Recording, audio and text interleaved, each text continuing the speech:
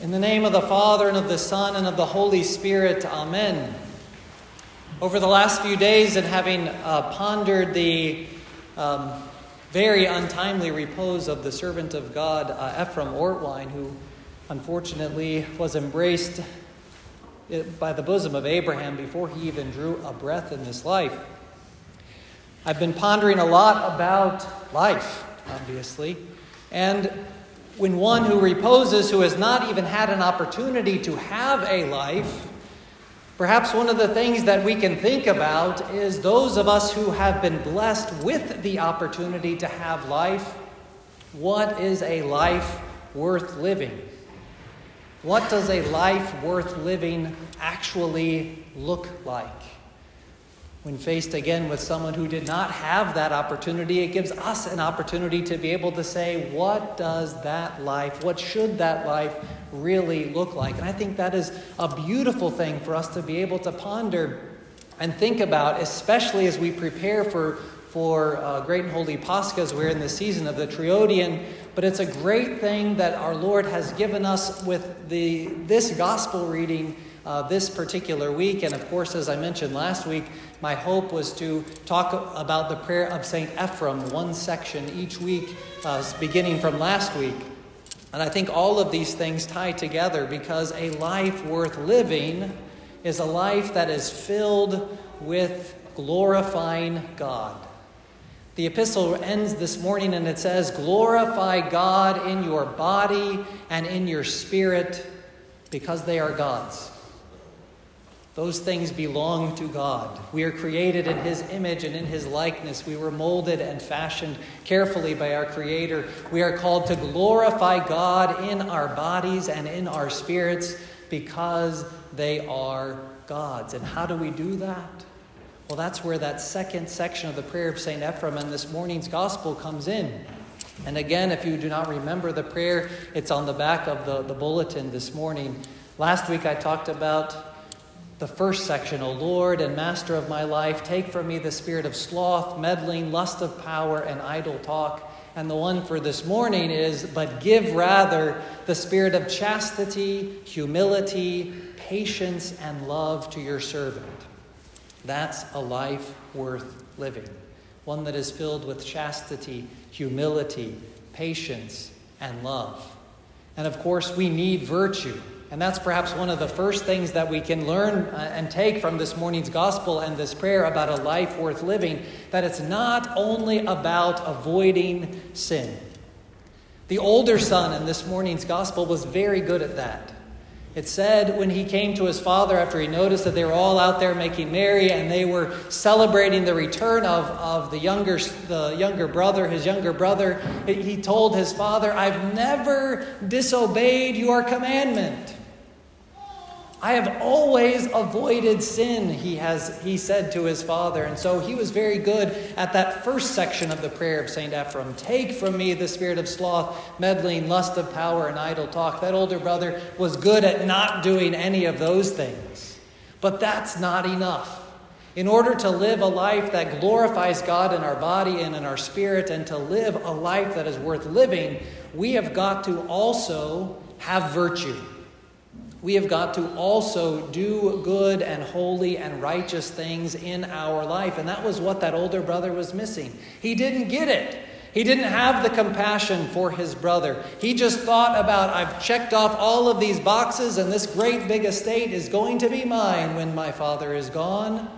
But that was not enough to live a life worth living. The first step is fleeing from sin. Take away from me. But we have to have that second section of the prayer as well, and we entreat God, "But give rather. Give to me the virtues." And he singles out 4 specific virtues that he says that perhaps are the most important ones in that prayer of St. Ephraim: chastity, humility, patience, and love. Chastity. When we talk about chastity in the Orthodox Church, it's not necessarily only limited to moral or sexual purity. To be chaste is actually to live in chastity is to have all of our actions, all of our everything that we do to be geared towards God. And that's exactly the opposite of what the younger brother did. He shows us how not to be chaste in his life. And in fact, in the scripture, it says that he wasted his life in loose living, is what we just heard. Sometimes you'll even hear riotous living in different translations. But that's the opposite of chastity, going after our own desires instead of desiring God above all and aiming all of our life towards the fulfillment of Him by glorifying God in our bodies, in our chastity. So having all of our life be geared towards an understanding of who God is and attempting to draw closer and closer to Him. Live a life worthy may we live a life that is worthy to have been lived by being chaste. Humility. Now, this younger brother might not have been the great example of chastity, at least at first, but he sure becomes the great example of humility for us in this gospel reading.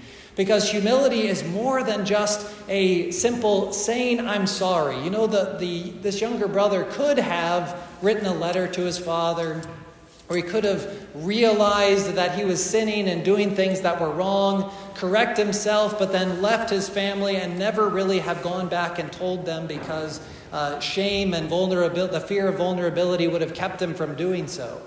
But he shows the real example of humility by being willing to be vulnerable, by being willing to bear that shame. And it says in the scripture that he came to himself.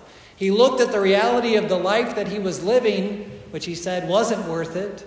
And he was willing to be vulnerable. He was willing to bear that shame and not just disappear, but to go back to the person who he had wronged the most and to say that he was sorry. And to even throw himself at their feet and say, I'm willing to be your servant. You don't even have to call me your son anymore, even though that is something that he had by his very nature since his birth. He was willing to put all that away because he knew that he had sinned so much. But in his great humility, he showed us exactly what real humility looks like. To be vulnerable and to bear a little bit of that shame and to go back to the person that we have wronged, our Lord.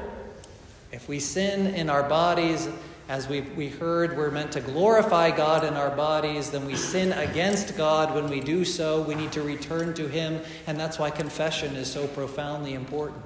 Live a life worth living and be humble. Patience. Patience. Of course, the father in the story is the one who is the picture of pure patience. It's amazing. This father, he gives the inheritance due to his younger son, and he lets him go. It doesn't say that he tries to go find him. It doesn't say that he tries to go and convince him and say, you're living a wrong life, you're living a bad life, come back. He was patient. The gospel seems to imply that the father goes about his business, and yet he keeps an eye on that road, knowing perhaps and hoping that his son would be able to come back again. He was patient. And of course, one of the translations for that word patience is long suffering. He was willing to face the difficulty of the decision of his son, the decision of others, the tragedy in his life, and he faced it with patience and with hope. Live a life worth living and be patient. Be long-suffering. And finally, of course, that last virtue that St. Ephrem mentions is love. And of course, the father in the story is again the great example of what it looks like to be completely loving. When he sees that his son is coming back to him, he doesn't stand there and wait and say, well, it's about time. In his great compassion and in his love, he turns and he runs out to him, embraces him, and kisses him. He listens to him.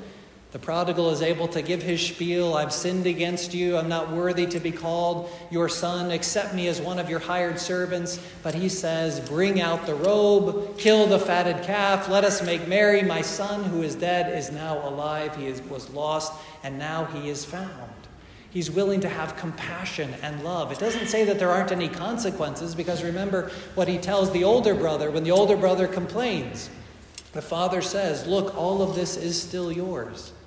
Implying perhaps the other son, he'd already lost that part of his inheritance, and he would have to work and continue to build up his life himself. So it's not that love doesn't have any consequences at all. but he shows great love and great compassion on his Son. And we are called to live a life worth living ourselves and to forgive and to love. But give rather the spirit of chastity, humility, patience, and love. And the last words of that stanza are, to your servant.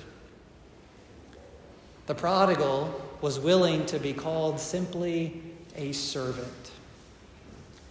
And we started the prayer of St. Ephrem with, O Lord and Master of my life. We recognize who we are in comparison to God. But the reality is, and the great lesson that we can have even from the repose of young Ephrem, is that when we live a life worth living, rejecting sin, when we live a life worth living, putting on the virtues, chastity, humility, patience, and love, not only are we accepted as a servant, when we live a life worth living, we are accepted like Ephrem was on Friday when he reposed, as a full child of God, embraced in the bosom of Abraham, even without an opportunity to draw breath in this world.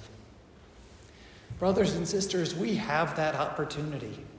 Let us not waste it. Let us return to God, live a life worth living, filled with the virtues, chastity, humility, patience, and love.